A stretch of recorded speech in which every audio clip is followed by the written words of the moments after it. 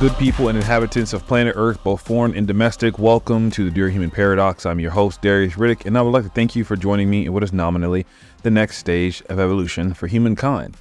For those of you new here, a quick filler of what the Dear Human Paradox is actually about. So, we have this radical idea that when you begin to understand the foundation of the common denominator across all of human existence, then you can begin to not only tune it, but improve it for future use. And of course, what we are talking about specifically is the human machine. Like all great machines, once you begin to understand the inner working components, you can find each and every single one and use each piece to your advantage. And there are a lot of concepts that we can juxtapose and compare and contrast to that, but we do our best to tease out each and every single one so we can take this huge, vast sea that is human performance and break it down to something that's more digestible, so that whether or not you have experience, a military background, whether or not you have a medical background, whether or not you are a sports therapist, whether you're just somebody who's just trying to look at how to navigate the complicated world of health and wellness, that here you can learn something. And if you don't learn something, that you can add something that you may know to help improve the quality of life for those that come after us. Because what is life if you can't improve the quality of it for those that come after you? Our ancestors did it for us. Our predecessors and researchers before us did it. And, now the ball is in our court to be able to do the same. So that's where we're at. Very quick, a lot to it. We're about 90 episodes deep, I think, but, so much more to go. So if you are returning once again, as always, you have my gratitude. I will do my best to ensure that your time is well invested. So for everyone here listening right now, as always, on this day in history, August 4th, 2012, so roughly, 11 years ago, Oscar Pistorius becomes the first amputee runner to compete at the Olympics. Now, for those of you that know the story behind Oscar Pistorius and what kind of later happened, we're not even going to go into that. So what I like to do is talk about the greats of someone's life because, there's always going to be a narrative painted to what happened. So this is huge as far as what we discuss with human performance, because this is something that hadn't happened before. For those of you that have seen the image, it was like one of the first true images of the bionic man competing in what is truly considered the zenith of athletic performance, right? Only the best of the best can make it to the Olympics, and only the best of the best get to compete at the Olympics, and only the best of the best can win, so there are different levels to even being the best. And one of the great things about this is, it just shows how fast into the 21st century that not only our understanding of the human machine evolved, but also how we can overcome obstacles to continue a path to peak performance. And one of the, I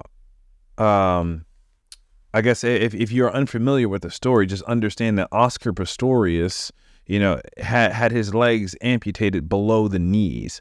So this is someone who was running with blades during the Olympics. And this is something, just moving forward into our conversation about our understanding of human performance and our understanding of the human machine, right?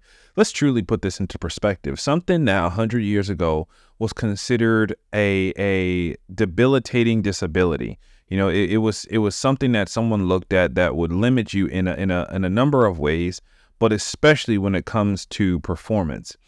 I can tell you right now, to this day, from when I started my personal training journey 12 years ago, 10 years ago, however long it was, just because I decided to date myself, that there are people right now, and not to go at anybody's throats, that have the function of both legs, that still will not test the limits of their performance, that will not run a 100 meter or 200 meter or a 400 meter just because they don't want to, or just because they don't feel like it, whether they're lazy or they don't have the interest. I don't know. But that's one of the things where, I consider performance or a blessing taken for granted, because there are people who are paralyzed. There are people who are paraplegic who would give anything to have the function of both their lower legs. So, it's one of those concepts where we can put it into both scientific and a cultural application. So why this is important and why I decided to bring up this topic is what's going to lead us into, one of the concepts we wanted to further discuss today. And that is about weak links and dynamics. And one of the greatest things that to this day that I talked about with someone very near and dear to me quite some time ago, and that I learned, in my opinion, too late in life, that I want to share with you all in hopes that it makes sense, is that you are only as strong as your weakest link. And when I first learned this concept, it was pertaining to team dynamics. And for those of you that don't know, I spent quite a significant time in the military in combat-focused jobs, specifically explosive ordnance disposal or bomb squad, for those of you that don't know. And of course, in those settings, you understand why teams are so important and team dynamics in general. So you're in combat zones, you're in locations where, it's literally life and death. And you have to put trust in people that you barely know. The people that you're operating with left and right could be people that, came from completely different backgrounds where, they don't accept people that look like you or that sound like you, or, you don't really know that person and you don't have the kind of time or the experience to get to know them. Based on what you both volunteered for, you have to put that trust in each other's lives. And, a lot of people wouldn't be willing to do that, which is why it's volunteer and why there's such a high attrition rate and why there's just such a little force. But team dynamics, extremely important in settings like that. And though we're not talking about combat teams today, understand that team dynamics is important in every single situation. In business, in combat, in social situations, in personal relationships, team dynamics is really going to make or break the difference. And the phrase that you are only as strong as your weakest link states that if you all come together for a commonality in a mission, that the person who is the weakest is going to set the pace for the squad. And we always found this out the hard way whenever we had to go on like rucks or runs. And, we had to stick together. If we had to make a certain time, but there was one guy or one gal who was weak at the ruck or who was smaller and couldn't hold the weight, we had to pick them up so that we all make it. Because if four of us made it to the end and one of us was left behind, oh, trust me, everybody's going to suffer. and vice versa, so if we all failed, we all failed together. So if we didn't make time, we were going to get smoked. We were going to get, hosed, and we were going to get all kinds of like haze, whatever you want to call it. But we did it together and we did it as a team because we had to recognize what team dynamics actually meant. And that concept is so important today, and it makes and it has such a concrete standing in today's society and in today's climate and culture. And I don't think that it will ever go away. But we can also look at the same concept when we talk about the human machine. Now, we frequently discuss that the human machine is broken up into two separate entities to keep it simple. That is human cognition and human physicality. So when we're discussing human cognition, we're talking about things that you can't truly measure. So mental capacity, perception, imagery, and the possibilities that the brain can output. When we talk about physicality, that's more physical performance and what that translates to as far as aesthetics, performance, or size and shape. So any of these portions, what we have to understand moving forward is that any of these concepts are only as strong as the weakest link. And I'll give the most simple concept that comes to mind at the beginning. And that is, consider a VO2 max, okay?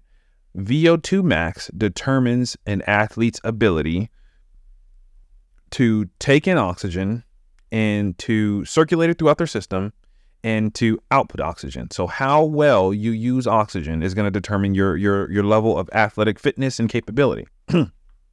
Typically, the people who have higher VO2 maxes are cyclists, marathon runners, Olympic skiers, people who are going to be in full body motion and aerobic energy systems and who are going to require a lot of oxygen over a longer period of time. And even if these athletes have the best VO2 max, it means nothing. It means nothing if they can't move. If their mindset does not allow them to overcome some of the personal struggles or personal obstacles that they're going to have in front of them, then how well they can breathe won't matter. If a marathon runner has a busted and broken ankle and can't even stand up on it, it doesn't matter how high his VO2 max is, because at that point you can't use it. So what I want to consider, and these are very specific examples, but consider the thought that when we discuss the mind being strong, if the mind is the weak link of the human machine, then the rest of the links are only as strong as the mind itself, which is why so many cliche statements out there say mind over matter, mind muscle connection. And, the mind has to be stronger than the physical body. And if you've never heard it before, I'll be the first to say it right now. Those are not just cliche statements. They are not just cultural adaptations. Those are proven facts time and time again by people much smarter than I, much more physically fit than I, and with much more experience than I. So if I know it applies and they know it applies, then there's no reason why you shouldn't as well.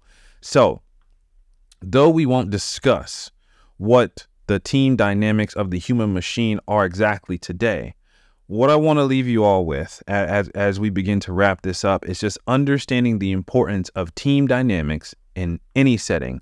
And more specifically, that any team is only as strong as the weakest link. So when the weakest link takes back the team performance, everyone suffers. But it's not just as simple as cutting the weak link out, because that also does some significant damage to the rest of the team. And we can take the same concept and apply it to the human machine. When a weak link is identified, the weak link must be made stronger to fortify team cohesion and to furthermore improve performance. But more on that in the next episode. And until then, stay durable, my friends.